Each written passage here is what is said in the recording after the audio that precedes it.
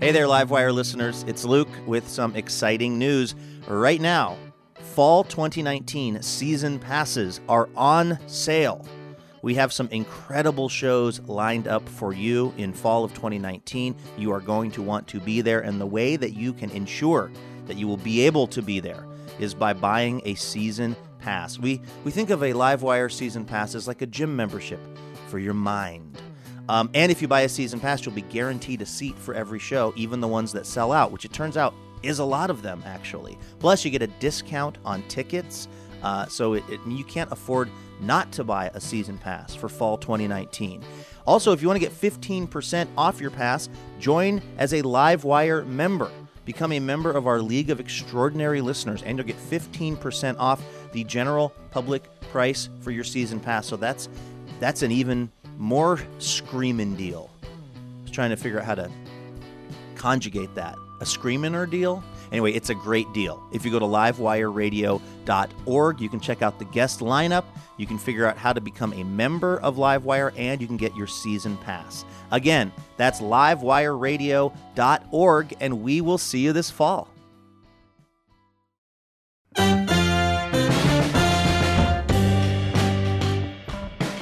Well, hello there, and welcome to Livewire. I'm Luke Burbank. I am your host. I hope you're having a great week. I am so excited for you to hear this episode of the show because it is our 15th anniversary show. It is hard to believe that this show has been around for 15 years, but somehow it has, and we decided if we're going to do this right, we need to have on some guests who have been in one way or another instrumental to the success of our show. We've got Lindy West, an old, dear personal friend of mine from long before she was the famous writer that she now is. We also have the hilariously funny and delightfully odd Dave Hill. And then we have music from Pink Martini. This week's episode was recorded at Revolution Hall in Portland, Oregon. Let's pick things up there on stage with me and our announcer, Elena Passarello. We asked the audience here at Revolution Hall to fill out these little cards. The question was, what advice would you give your 15-year-old self, since we're now 15? We're going to read those in a minute. First, though, Elena, I wanted to get your response to that same question. What would your advice be to 15-year-old Elena Passarello in Georgia? Yeah, Gwinnett County, Georgia. Okay. So 15-year-old me, I would say your high school French teacher does not know what she's talking about. How old were you when you realized that? Pretty recently, once I started taking those online French lessons, and then I realized that she had taught me high school French with a Georgia accent. So it was like, qu'est-ce que tu écoutes? Un disque de Nirvana, c'est un groupe formidable. Il est numéro un au hit parade. And she was very spacey. And this is when the Saturday Night Live French teacher skit with Alec Baldwin came out. Uh-huh. And we told her it was really helping us learn, and she let us watch it for a week straight, again and again and again and again and again. So she was really phoning it in, Madame X. Madame X is, I think, what we should call her now. Yes. How about you? What is your... I think I would tell 15-year-old Luke Burbank, abstinence-only education does not work. And that's going to become very clear to you, 15-year-old Luke, in 2 years. in an extremely tangible way. What do you think you would have done with that information? Nothing. Right.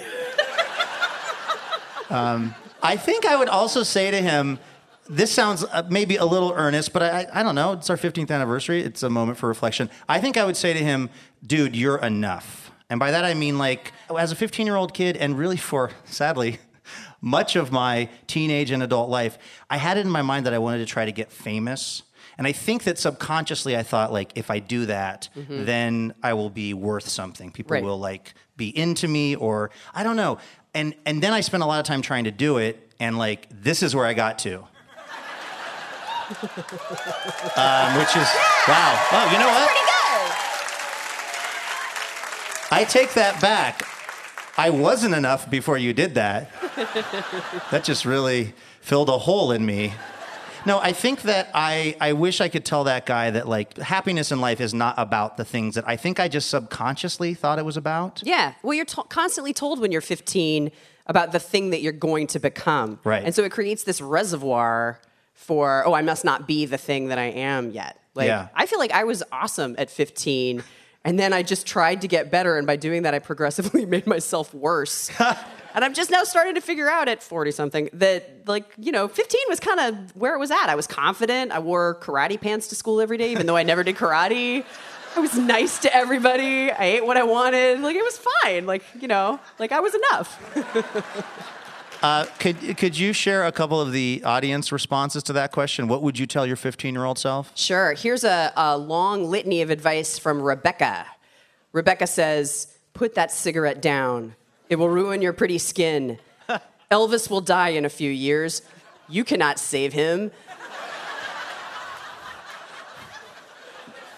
You are beautiful. Don't lose your bold. Your mom is actually awesome. Start jogging, but avoid the pavement. Wow. Great. That's good. That is sage advice. Yeah. To one's self.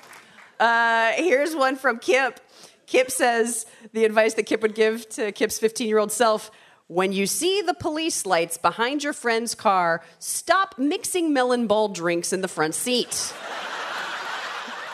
I see Kip's parole officer also let them out, which is great. All right, let's get our first guest out here. And being that this is our big anniversary show, it only seems fitting that we invite on one of our very favorite friends here at Livewire. Her Hulu show, Shrill, which is based on her amazing book, is shooting its second season here in Portland right now. She's got a new book in the works, too. It's called The Witches Are Coming. Please welcome Lindy West to Livewire.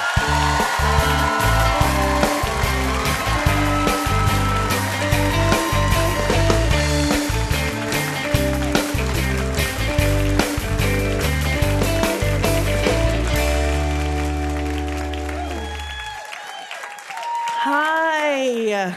So, Lindy, congratulations on Shrill being picked up for another season. Thank you.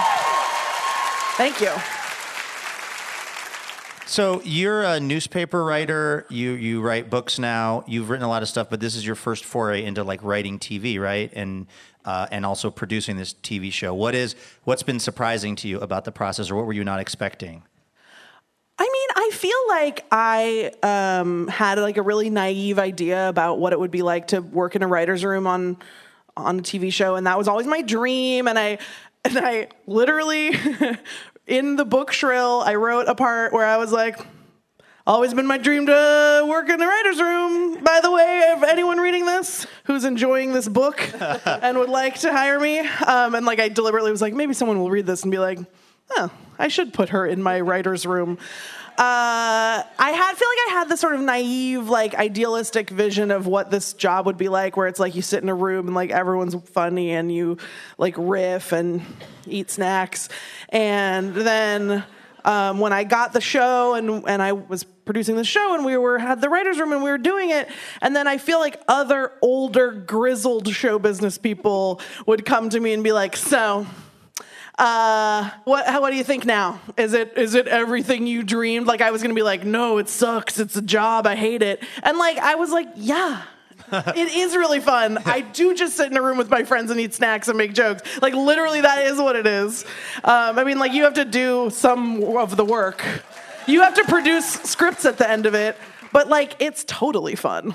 It lives up to the hype. It shouldn't even be a job. I don't understand why I get to do it. I think that TV writers have to pretend it's a nightmare. Yeah. So that more people don't try to get the job of being a TV writer. Absolutely agree. I think that's totally true.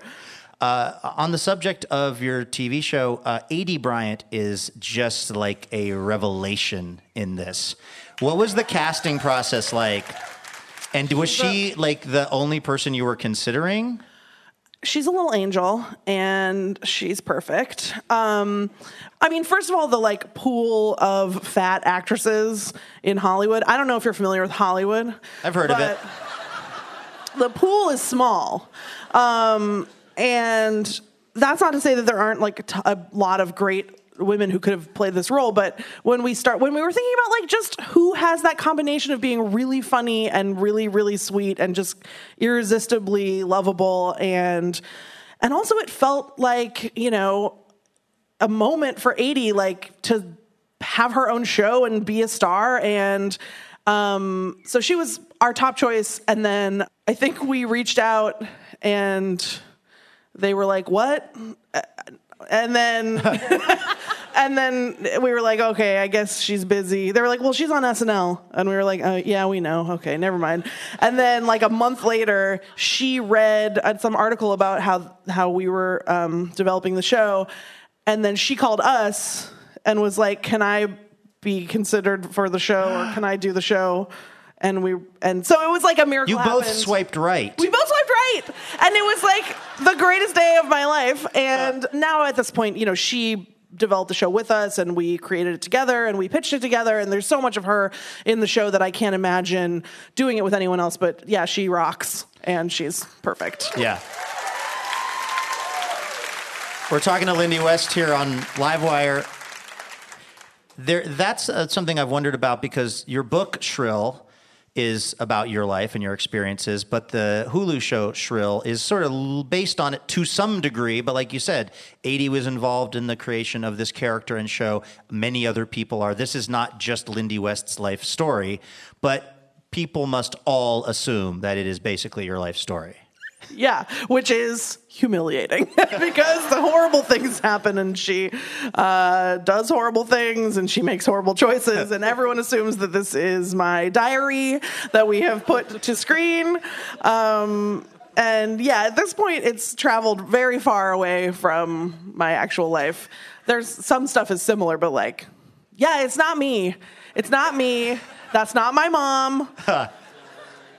Mom, I promise, that's not you. Yeah, I mean, it's just kind of like biopics are bad, you know? Like you have to make it into a character and make things happen to the character. It can't just be exactly my life, because my actual life is so boring. We got to take a quick break. This is Livewire from PRI. We are talking to Lindy West. Don't go anywhere. We'll be right back. Livewire is supported in part by Fully. Have you ever noticed how kind of not great you feel after you sit at work all day? Truth of the matter is your chair is probably part of the problem. Most chairs and desks, they restrict movement, which leaves your body kind of achy. Now we'd like to tell you about Fully, designer and collector of standing desks, chairs, and other workspace tools that encourage you to move so you will feel better at the end of your day. I use a Fully TikTok stool when I am recording these messages, and it has really changed my whole kind of physicality. After a long day, and I know it doesn't sound like a real job, maybe because it isn't, but after a long day of recording things at my home studio, sitting on a TikTok stool, I feel great. I don't feel like I've been ossifying for the last 8 hours. I feel like I'm ready to go take on my evening. So I can't recommend Fully highly enough. Get your body moving in your workspace like I've done. Go to fully.com/livewire. That's FULLY.com/livewire. Fully. Desks, chairs, and things to keep you moving. Hi, welcome back to Livewire from PRI. I'm Luke Burbank. Elena Passarella's right there. We're at Revolution Hall in Portland. It's our 15th anniversary show. And we have writer, TV creator, Lindy West on the show. So Shrill is, your Hulu show is set here in Portland. I'm just wondering, and you guys shoot it in Portland, you're working on the second season now. Like when you and A.D. Bryant go around Portland, are you just the queens of Portland right now? Yes, we're the queens of Portland. We make all the laws. I don't know. I mean, the thing about making a TV show is that you work 12 hours a day, at least every day. So, I mean, I had a great time shooting in Portland last year, but I don't feel like I got to chill.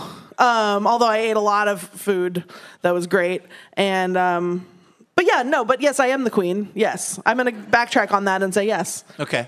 I remember there were a couple times where we were shooting like on location on a random street, and I would like look up and there would be like a girl who looks just like me in a window, like taking pictures, which is very cute, and I'm not mad about it. Anytime I see someone walking toward me on the sidewalk who looks just like me, I'm like, that is my fan. Have you ever been wrong? That's my demo. No. Because that would be the only bad outcome if you were like, you probably want a picture, and they were like, why? It's only a matter of time, for sure. I don't want to stir up any drama. So, feel free to, you as we talked backstage, I can ask you questions and you can not answer them. Yeah, ask me whatever you want. I don't care. So, John Cameron Mitchell is amazing in Shrill. He plays the editor of this alt weekly that A.D. Bryant's character Annie works at. You worked at an alt weekly in Seattle. The person who was your boss there is Dan Savage, friend of the show. Correct. And John Cameron Mitchell does an amazing job of playing a very difficult boss at an alt weekly. Now, people, I think, keep asking you and Dan Savage about this, and I feel like you guys keep saying that there's no beef and this isn't really about him or he doesn't take offense to it, but how can it not be? I have, met the man. I have met you. How is this not him? Okay, I was very stressed about this because we're not on bad terms. We're cool, and he's a friend of the Lindy West show. Mm-hmm. And is that now how you describe your life? Yep. Yes. Nice. Welcome to the Lindy West show.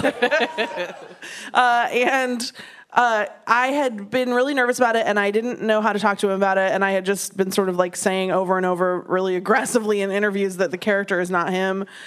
We premiered the show at South by Southwest in mid-March, and I got on the plane to fly to Austin, and he was in the seat in front of me. Oh, wow. So it was great, because I was like, oh my God, when the show comes out, I'm going to have to talk to Dan, and it's going to be so stressful. And then the universe gave him to me, and inside of a can in the sky, trapped us together in the sky. And so we actually had a really sweet chat, and I don't know, here's the thing. It's a TV show, so the relationship is based on our relationship, like a troubled workplace relationship.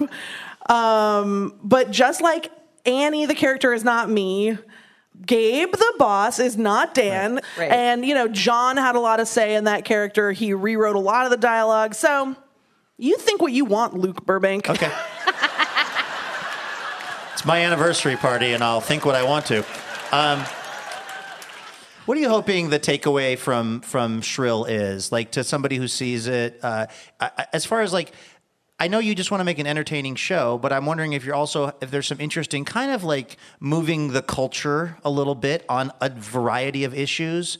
How much of your thought process and the staff of the show is dedicated towards trying to do that, trying to kind of present a world in a way that maybe it can be, as opposed to just the strict entertainment and humor value of things? Yeah, I think we absolutely have things to say about bodies and abortion and the way that human beings treat each other. That's all that stuff is really important to me. And if you read the book, it's a lot of just me yelling. But in order to do that successfully, you have to think about making an entertaining show first. And so, we were always focused on making sure that we were creating good television, and in order, if you want those messages to actually reach people and you want the show to continue, you have to prioritize that. But I feel really fortunate that we were able to put an abortion in the pilot, and that we were able to cast a fat woman as the lead in a TV show. You can scream in people's face about be nice to fat people, but a much better way to get them to do that is to introduce them to a fat human being that they can fall in love with and root for, and to humanize that part of people's lives. And that's part of why the show works, is that we weren't thinking message. We were thinking, let's make a beautiful TV show that expresses our values and what we think is relevant and important in the world. Well, it came out the way you were hoping. Lindy West, everybody. The show on Hulu is Shrill. It's out now.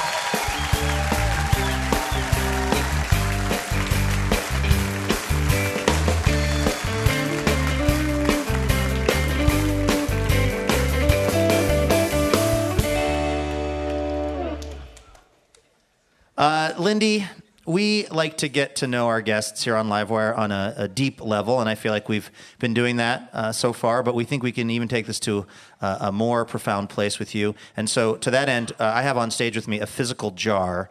In it, we have the 5 essential questions of our age. We call this the Jar of Truth.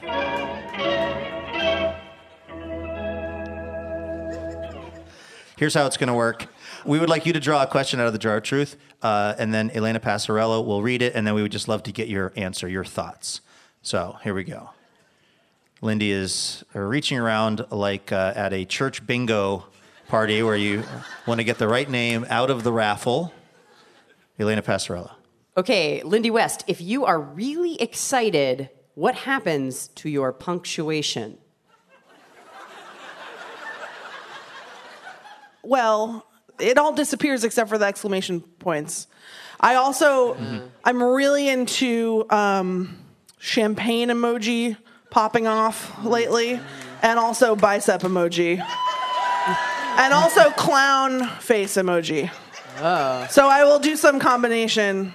Is there an emotion or a feeling that you think the clown face emoji, like is it, I'm in a car with way too many people right now, but we'll be getting out one at a time and there will be more of us than you expected. Like, when do you use the clown emoji? Yeah, is that not a common thing in your... Yeah. All right. Like daily. That's when I use it. Yeah. No, I mean, I just feel like the clown emoji expresses who I am in a deep way. It's usually like life is hell and a waking nightmare, and here I am in the center of it all, a clown. Yes. I am Pagliacci. With a dead stare. And then, but pop off, queen. And flex your muscles. That's really, I mean, like, this modern age, Luke. Yeah. That's all we can do. Yeah. I use the sleepy emoji, the one where the Z's are going, but the Z's are too close to its head because they can't change the shape of the emoji, so I can never find. I'll spend hours. I will fall asleep trying to find the emoji that's indicating sleepiness. Oh my God, same except with the knife emoji. Like when I want to stab someone, and you know how it does the autofill sometimes. Like if you type birthday, it brings up a cake. If you type knife or stab, it does not bring up the knife. Like it doesn't want to like enable. Murder. Yeah. It doesn't want to be an accessory. Lindy West, you've tamed the Jar of Truth. Thank you so much for being on Livewire. Thank you so much.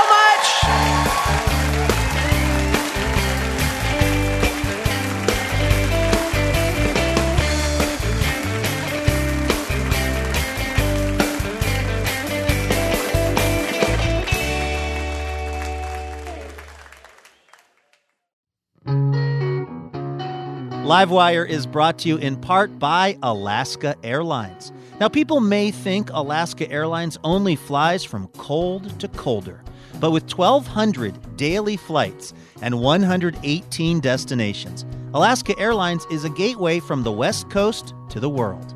Learn more at alaskaairlines.com.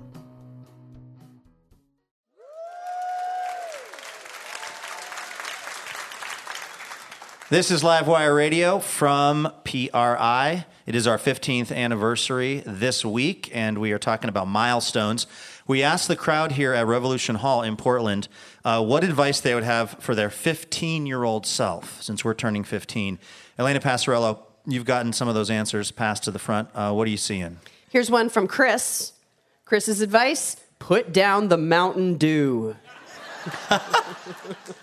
Was Mountain Dew big at your high school? Oh, man. Yeah. I lived for Mountain Dew as a kid. You drank it? Yeah. Wow. Oh, constantly. And it's only a year ago I realized that Sierra Mist is a major ripoff. You think? The dew of the mountain, the mist upon the Sierras. Not it's the like formula, the name of the product. the name. Some of these listeners here in the audience are just figuring this out for the first time. What else are you seeing over there, Elena? Here we have an anonymous piece of advice. Those are usually good. If people don't want their name associated with it. I think it's actually pretty good advice, too. Don't get a job until you have to. Right? Wow. I mean, like, everybody's like, what do you want to do? What's your major? What do you want to do? But I didn't have, like, a real job until I was 34 years old. How do you define real job? You mean one that was part of a long-term plan, sort of career arc? Right. One that I guess it's a career. I guess I didn't get a career until I had to. Yeah, definitely don't get a career early. I would have been a ninja. Like if 15-year-old Luke was picking.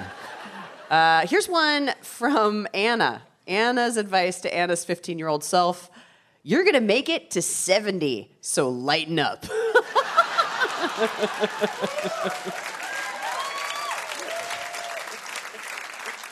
That's good.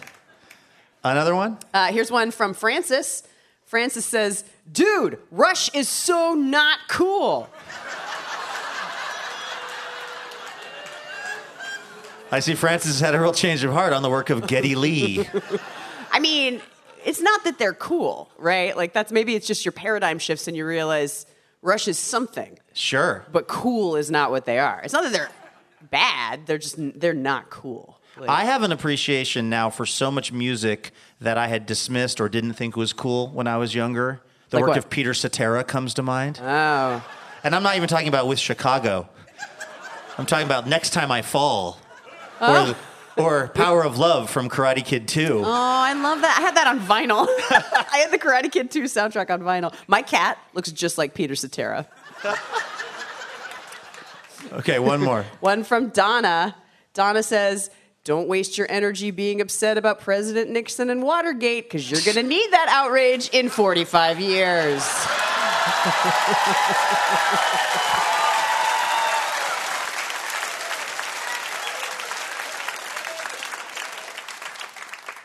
This is Livewire from PRI. We're talking about milestones this week.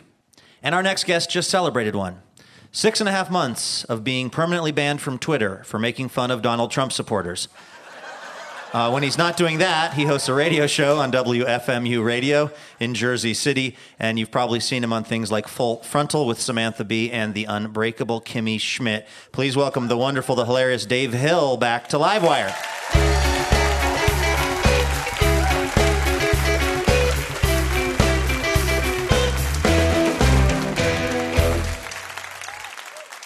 Dave, welcome to the show. Oh, thanks for having me. It's so nice to have you here. One of the things I tend to do when we're having a guest on the show is I'll go check their Twitter page just to see what they've been up to lately, what they're interested in.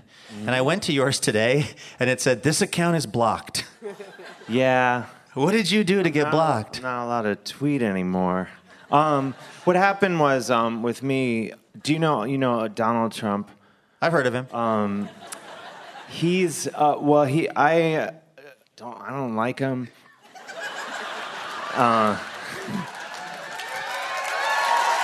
Thank you. Good night. Yeah.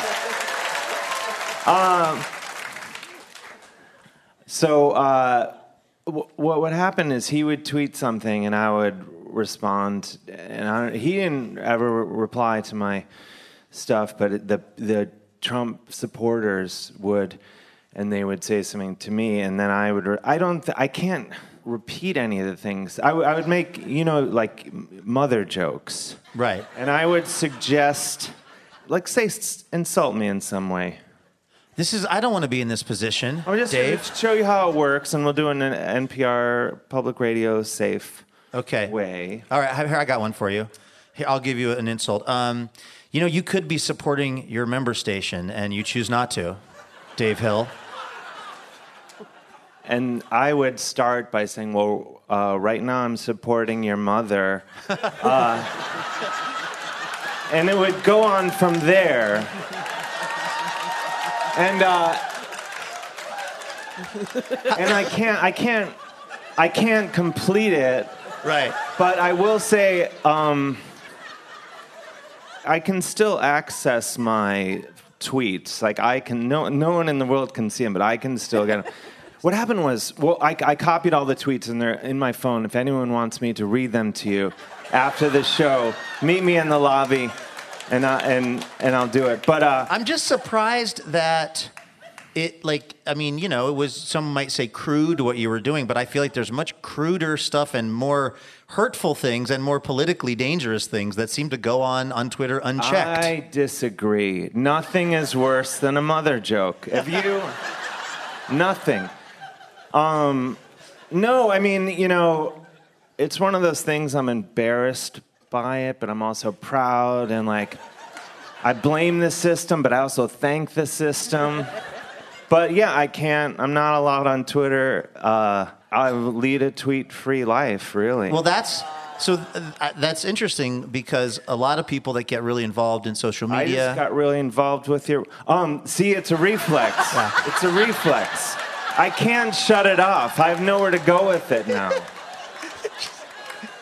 Everything you say, I'm instantly trying to turn it into a mother joke back on you. It's just where my... Yeah. It'll be, you have no release for this. Actually, I do. I just released...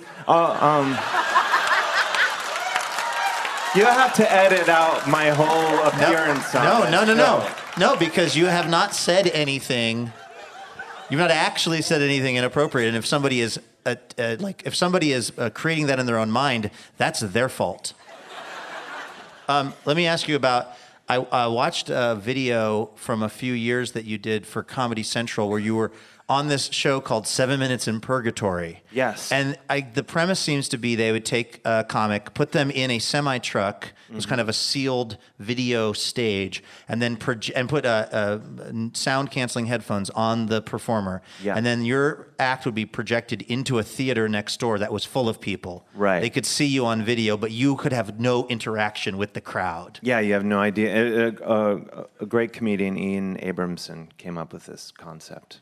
That just seems like that's everything you fear as a comedian, is just performing into the complete void. Yeah, but it's also kind of nice because, I think the thing about being a comedian is you feel so horribly alone. So when you are actually alone, it's like, yeah, that's kind of what I figured. Your external circumstances finally matched. Finally, you don't have to imagine it anymore. You're like, yeah, I'm here alone. I'm horribly alone. I was surprised to read that you are from Cleveland, Ohio, because I always get a strongly... The Paris of northeastern Ohio. It's not even the Paris of all of Ohio. No, just that little sweet spot in the corner. I have always gotten a strongly Canadian vibe off of you. Do people say that? I get that a lot, and with good reason. I'm 1/4 Canadian.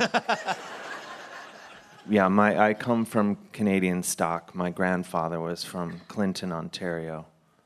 So, I see the world in a way that you never could. You know who else has been recently seeing the world in a way you never could, Dave Hill? Your mother?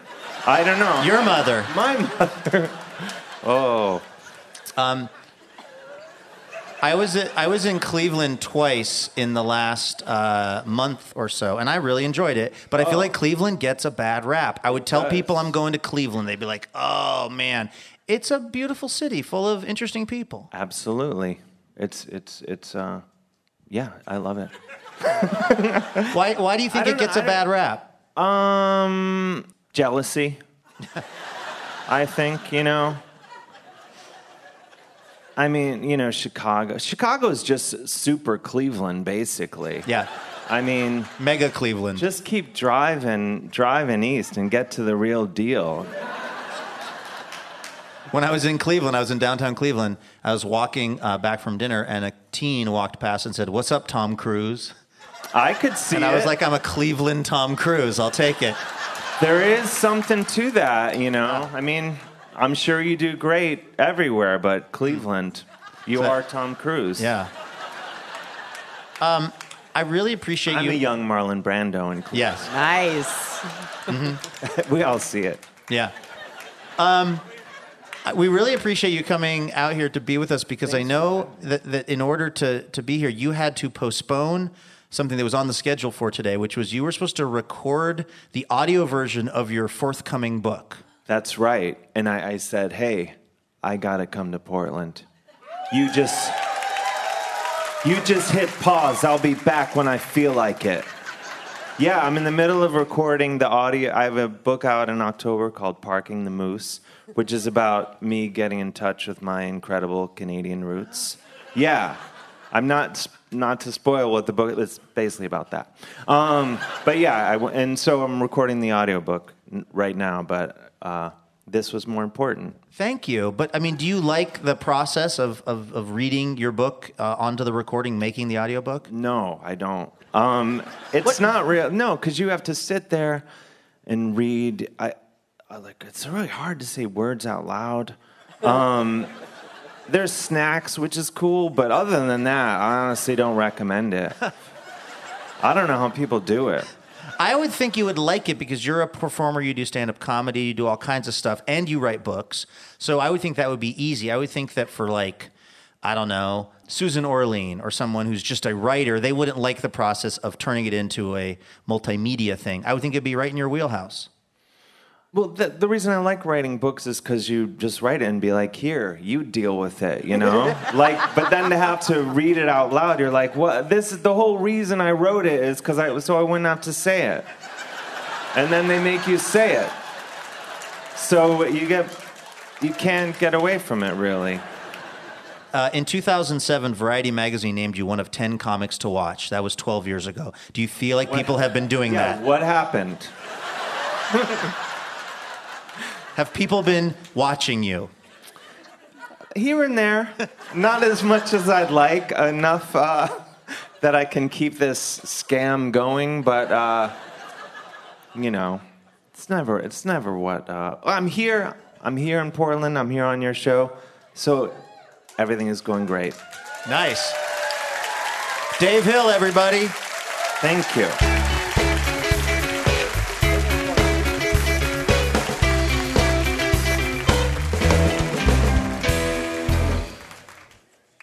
All right, Dave Hill, we have learned that your mind is nimble, it's creative. Let's be honest, it's an unpredictable machine, your mind. We're wondering, though, how it does at answering inane questions on a moderately successful public radio show.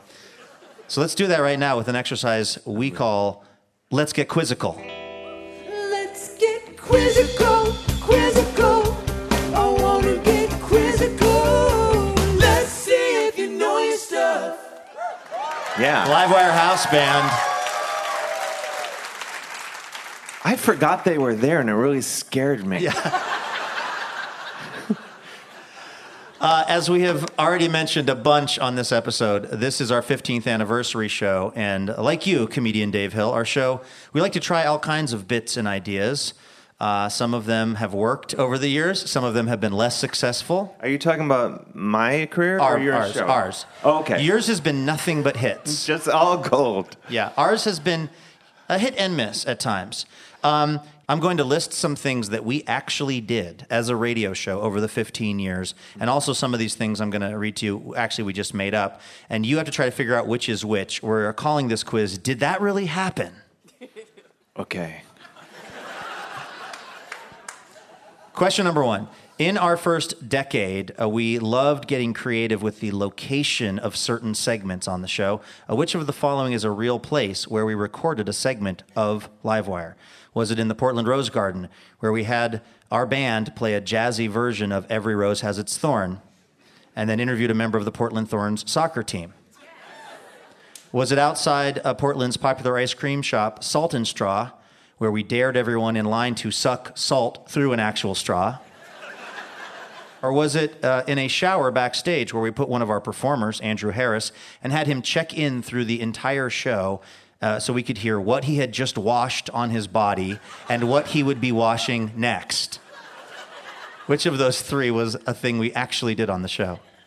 Can I go with the shower? You can, and you would be absolutely right. Though I do, you should. They're all good options. They would all be questionable radio bits, but we went with number 3. You were absolutely right, Dave Hill. How about this one? We went through a phase for a while where we really like to get competitive on the show and involve our guests in that. Which of the following is an actual game that we played? Did we play Project Airport Runway, where we had guests make accessories out of Portland's famous old airport carpeting, and then we had them model it on stage for the live audience? Did we play something called Bottom Chef, where we bought food from a 7-Eleven and then prepared it and had actual Top Chef finalists judge the cooking competition? Or did we have a hot dog eating contest with Congressman Barney Frank and 2 guys named Frank, which we called Franks with Franks and Frank? Which one of those things actually happened? Oh my gosh.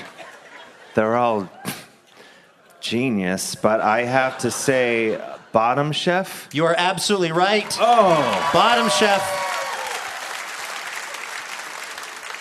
You would also have been absolutely right if you said Franks with Franks and Frank. Really? That was also a thing we did. Oh. And I would tell you, Barney Frank did not seem amused. Good. All right, here's an animal-related question from Did We Really Do That? Which of the following animal-centric bits actually occurred on the show? Did we bring a birdsong expert onto the show and then have him try to guess at bird calls that we were playing, but the bird calls were just our announcer, Jason Rouse, doing his best impression of them from memory? Did we have an entire show with an emotional support parrot on stage for me, telling me I was doing an amazing job at random intervals? Or did we bring a very game zookeeper on and give her a birds and the bees quiz, which was literally about the sex lives of birds and bees? Which one of those animal-related things do we really do? The birds and the bees one. You should have done, if you haven't, whatever ones you haven't done, you should definitely do. These are good. These are Dave Hill approved ideas. These are all strong. It was actually the bird song expert. Our announcer, Jason Rouse, Jason's impersonations of birds was the only listenable part of that episode. They can't all be hits over the course of 15 years. All right, we have a live band here. Yes. It's one of the best parts, I think, about Livewire. We love them. We incorporate them into the show whenever we can, and we've done it in a variety of ways over the years. Which of these was an actual segment that we did on Livewire that involved our house band? Did we have the Von Trapp family singers, backed by our band, cover the Portland band Blitzen Trapper, and then have Blitzen Trapper come out and cover Edelweiss? Or did we, when we had Chuck Palahniuk, the writer of Fight Club, on, did we have the house band write a series of songs for an upcoming Broadway production of Fight Club, the musical, that we played for him live? Or was it when we had Carrie Brownstein on, did we have our house band perform as Keeter Slinny, a bizarro version of Slater Kinney that instead of being Riot Girls were Sleepy Boys? One of those things actually happened on this show, Dave Hill. I hope. Could it be the Von? Would the Von Trapps be around? That it was them. Well, everyone said, yeah. You guys helped me cheat, but well, here's the thing. Actually, we have had the Von Trapps on the show, their descendants, and it was a beautiful moment. But we did not have them at the same time as Blitzen Trapper. The correct answer is Fight Club the musical. Oh wow! Which we really did. Chuck Palahniuk was really here. He was really not amused. Did that make it into the air, make it to the air? Well, it did make it on the radio. It's yet to go to Broadway, but I think it still has a chance. It featured such musical gems as this, Dave Hill. There's a place that I can't tell you about, a place where your dreams come true.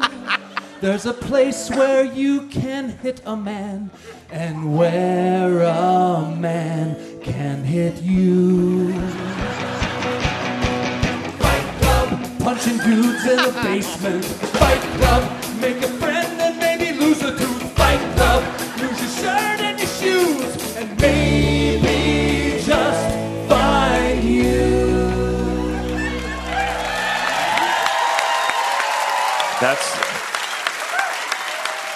That was definitely better than the movie Fight Club. Dave Hill, really good job on the quiz. Really good Thank job you. coming on the show.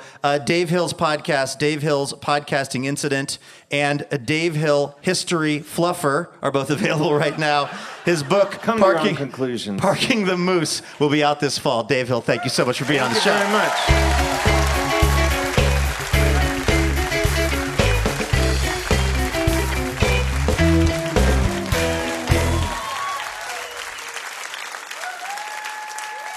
All right, we got to take a quick break. This is Livewire from PRI. We will be right back. Hey, special thanks this episode to Delia Anderson of Portland, Oregon, and David Shaw, also of Portland. Delia and David are part of the Livewire member community, and they generously support us with a donation each month. We are so thankful for that support because without it, we would not be able to keep this whole thing going. So Delia and David, thank you for making Livewire possible this week. Welcome back to Livewire. I'm Luke Burbank. Over there, that's Elena Passarello. We're at Revolution Hall in Portland, and we're talking about Milestones this week, and that's something our very special musical guests know all about. Why? Because they are celebrating 25 years as a group. What was originally a little orchestra when it started has grown into a worldwide sensation, and they have always been so great to Livewire over the years. Please welcome Pink Martini to the show.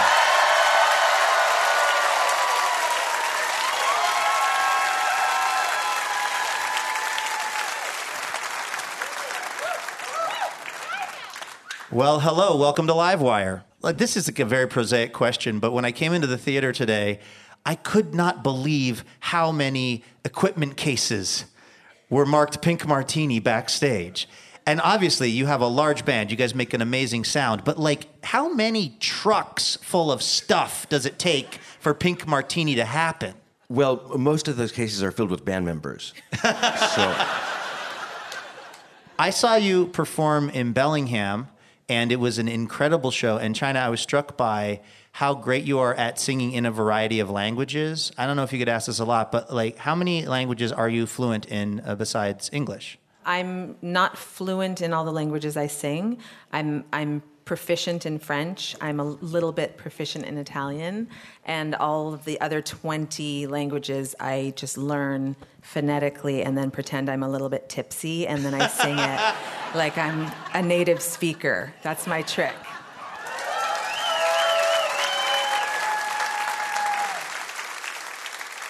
Well, what song are we going to hear?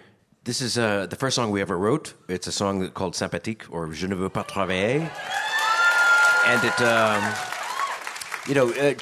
when China came for the first time to Portland to sing with the band about a year into it, she suggested that we try to write a song or two of our own in order to be taken more seriously as a pop band, because we were doing sort of, there were a lot of feathers and a lot of glitter and covers of Henry Mancini songs, and so it was very campy, and she really wanted to write a song or two, and she had this melody which sounded French, and there was a piece of music by Poulenc on the piano, Francis Poulenc, the French composer, with the final lyrics, Je ne veux pas travailler, je veux fumer. I don't want to work, I want to smoke. And so we thought this was sort of a brilliant thesis for a song, and so we wrote a whole song which is an ode to smoking and not working.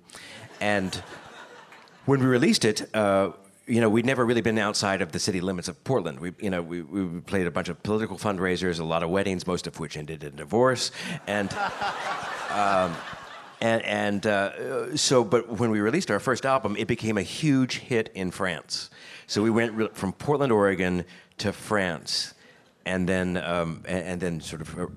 that sort of launched everything. The other thing is that we were nominated for Song of the Year at the French Grammys for the song, and a lot of French people think that it's an old song from the 30s, but it's not. Well, this is Pink Martini on Livewire.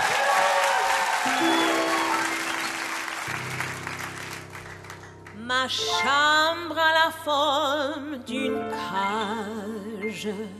Le soleil passe son bras par la fenêtre. Les chasseurs à ma porte comme les petits soldats qui veulent me prendre. Je ne veux pas travailler, je ne veux pas déjeuner, je veux seulement t'oublier, et puis je fume. Déjà j'ai connu le parfum de l'amour, 1 million de roses ne baumerait pas autant. Maintenant une seule fleur dans mes entourages me rend malade. Je ne veux pas travailler, je ne veux pas déjeuner, je veux seulement t'oublier, et puis je fume. Je ne suis pas fière de ça, cette vie qui veut me tuer. C'est magnifique, être sympathique, mais je ne le connais jamais. Je ne veux pas travailler, non, je ne veux pas déjeuner. Je veux seulement t'oublier, et puis je fuis.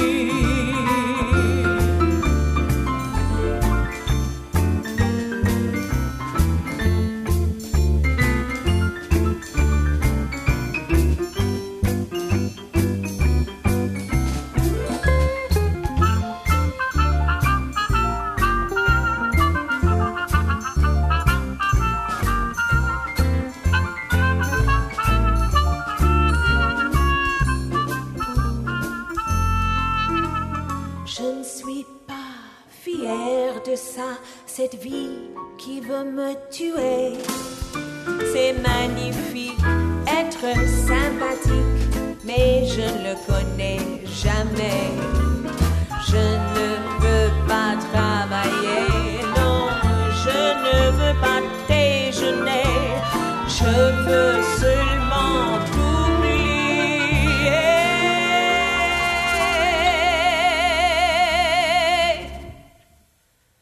Et puis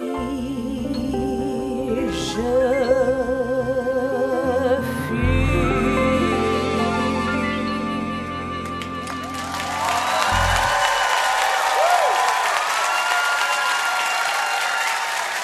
Pink Martini here on Livewire.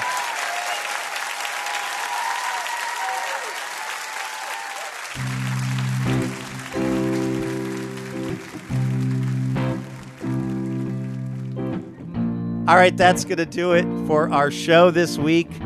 Thank you to our guests, Lindy West, Dave Hill, and Pink Martini. Livewire is brought to you in part by Alaska Airlines, Foley, the Jupiter Hotel, and Lagunitas Brewing.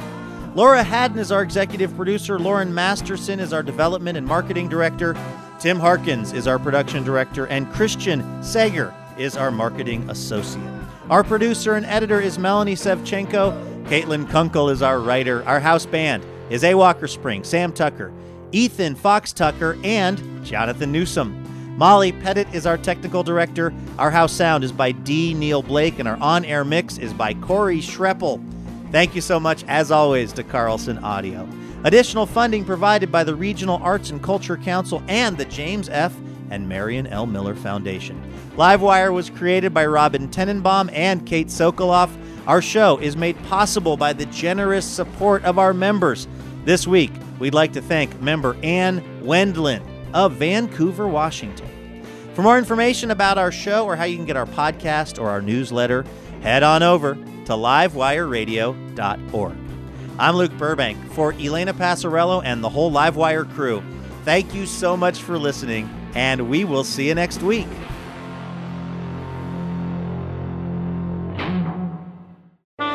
PRI, Public Radio International.